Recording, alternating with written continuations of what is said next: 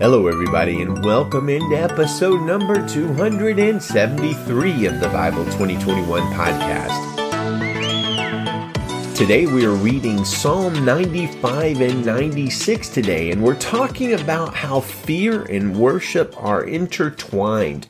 The trouble with some modern worship songs. So our goal as a podcast is to every day get into the Word of God with you, to read it, to discuss it, and to understand it, and to seek to follow it and obey the truths we're learning. Our website is Bible2021.com. That is BIBLE2021.com. Well, look, it's easy to pick nits with old Christian standard hymns and songs and, things like, did baby Jesus cry or did he never cry? Like Away in a Manger kind of would have us believe. Well, I think Jesus was fully God and fully human, so it's virtually guaranteed that he cried.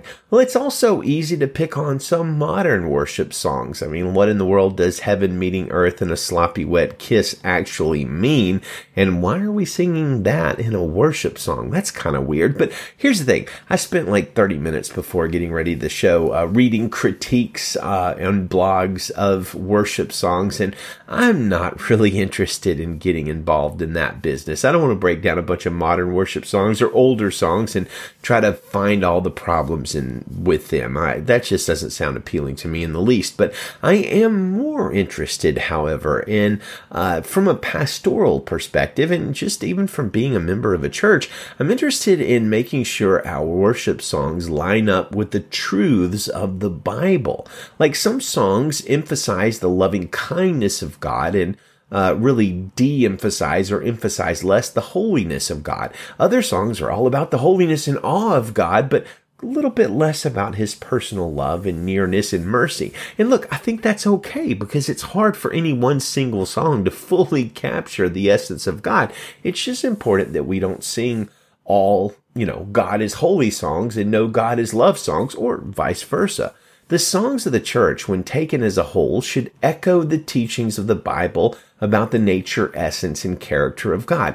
And one thing I think is lacking in many modern songs, and really probably even more ancient hymns as well, is a dynamic we're going to see today in both Psalm 95 and 96, both of which might just be a little jarring to a modern church attender without a deep theological background. Well, Psalm 95 starts normally enough, I guess is the right word, at least for a psalm. Verses 1 through 3 says, "Come, let's shout joyfully to the Lord. Shout triumphantly to the rock of our salvation. Let's enter his presence with thanksgiving. Let's shout triumphantly to him in song. For the Lord is a great God, a great King above all gods." Of course, it's a great beginning, and it has a wonderful truth in it, probably several. But we should often, though not legalistically being rigid about it, enter into the presence of God in prayer and worship with wholehearted and full-throated thanksgiving. In other words, thanksgiving is a great way to start off singing to God and a great way to start off praying to God. Although the example of the Psalms is going to tell us not every psalm or not every prayer, not every worship song needs to begin with thanksgiving, but boy, it's a great way to start, right? There's great wisdom in thanking God for what he has provided before we ask him for more, for instance, and that's good for even our own soul and faith to do that, to remind ourselves of God's goodness to us. But if you keep reading this psalm, worship turns pretty abruptly to warning at breakneck speed. We get to verse 7 and it says, "Today, if you hear his voice, do not harden your hearts as at Meribah, as on that day at Massah in the wilderness, where your ancestors tested me. They tried me, though they had seen what I did. For 40 years I was disgusted with that generation. I said, they are a people whose hearts go astray. They do not know my ways, so I swore in my anger, they will not enter my rest." Wow, right? What's going on here? How have we begun with a worship song that calls us into entering into the presence of God with thanksgiving and extols God for his greatness, and now we've sort of ended with a very sober, really sober warning to not test God or harden our hearts to him, lest we be left out of his eternal rest. Yeah. this is something of a shocking development. So let's consider two important things to help us understand this psalm and other psalms like it. Number one, what even does this warning mean? And number two, why is there a warning in the middle of a worship psalm? Or I guess more accurately, at the end of a worship psalm. Well, first, what is the psalmist referring to here? Well, this is referring to an incident which was recorded hundreds of years before the psalm was written in Exodus 17, where the people of Israel were thirsty, and they began to bitterly complain against Moses and against God, doubting God. They'd seen God provide, but they were really angry and really complaining hard. And as we've discussed before, God does not look upon complaining as a minor thing.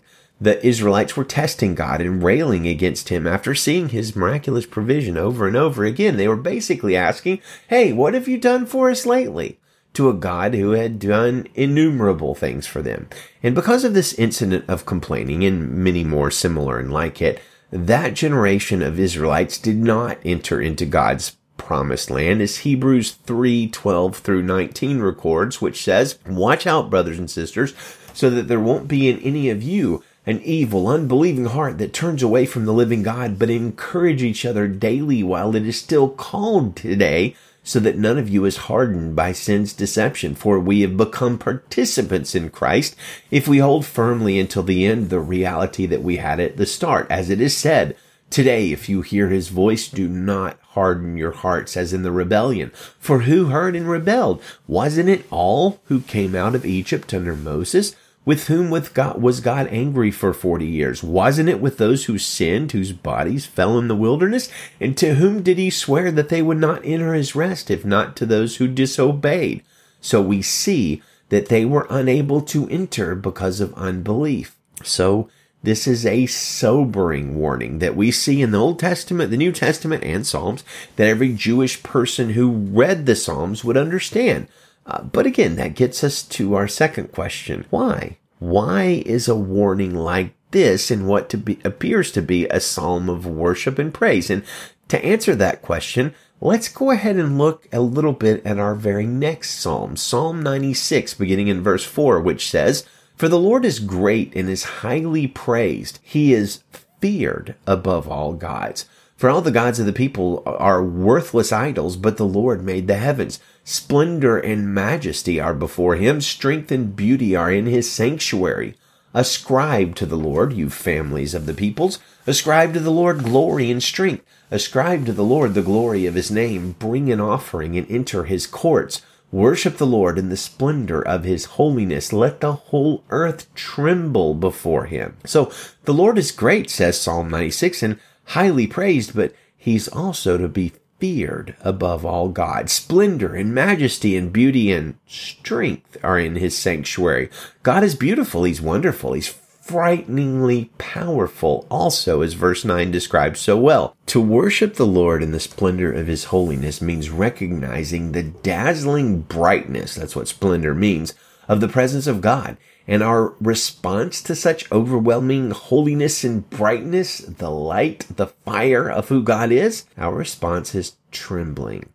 This aspect of worship, worshiping God with fear and trembling, is so firmly rooted in the Psalms and in the worship of God in the New Testament, the Old Testament, and really all throughout the Bible. It's so often missing from our modern worship experience. So allow me to encourage us in the words of Hebrews 12. Let us be grateful for receiving a kingdom that cannot be shaken, and thus let us offer to God acceptable worship with reverence and awe. For our God is a consuming fire. So, my dear friends, I hope you will see today that there is a great mixing in Scripture between fear and worship, because our God is wonderful and amazing and loving and beautiful, but he is also powerful and holy and majestic and fear-inspiring. Let's read our Psalms together. Psalm chapter 95, verse 1 in the Christian Standard Bible. Come, let us shout joyfully to the Lord. Shout triumphantly to the rock of our salvation. Let's enter his presence with thanksgiving. Let's shout triumphantly to him in song. For the Lord is a great God, a great King above all gods. The depths of the earth are in his hand, and the mountain peaks are his. The sea is his. He made it, His hands form the dry land. Come, let's worship and bow down. Let's kneel before the Lord our Maker, for he is our God, and we are the people of his pasture, the sheep under his care. Today, if you hear his voice, do not harden your hearts as at Meribah, as on that day at Massah in the wilderness, where your ancestors tested me. They tried me, though they had seen what I did. For 40 years I was disgusted with that generation. I said, they are a people whose hearts go astray. They do not know my ways. So I swore in my anger, they will not enter my rest. Psalm 96, verse 1. Sing a new song to the Lord. Let the whole earth sing to the Lord. Sing to the Lord, bless his name, proclaim his salvation from day to day. Declare his glory among the nations, his wondrous works among all peoples. For the Lord is great and is highly praised. He is feared above all gods. For all the gods of the peoples are worthless idols, but the Lord made the heavens. Splendor and majesty are before him. Strength and beauty are in his sanctuary. Ascribe to the Lord, you families of the peoples. Ascribe to the Lord glory and strength. Ascribe to the Lord the glory of his name. Bring an offering and enter his courts. Worship the Lord in the splendor of his holiness. Let the whole earth tremble before him. Say among the nations, the Lord reigns. The world is firmly established. It cannot be shaken. He judges the peoples fairly. Let the heavens be glad and the earth rejoice. Let the sea and all that fills it resound. Let the fields and everything in them celebrate. Then all the trees of the forest will shout for joy before the Lord, for he is coming to judge the earth. He will judge the world with righteousness and the peoples with his faithfulness. Amen. Well, we close today with our Bible verse of the month. The last day we're going to be reading it.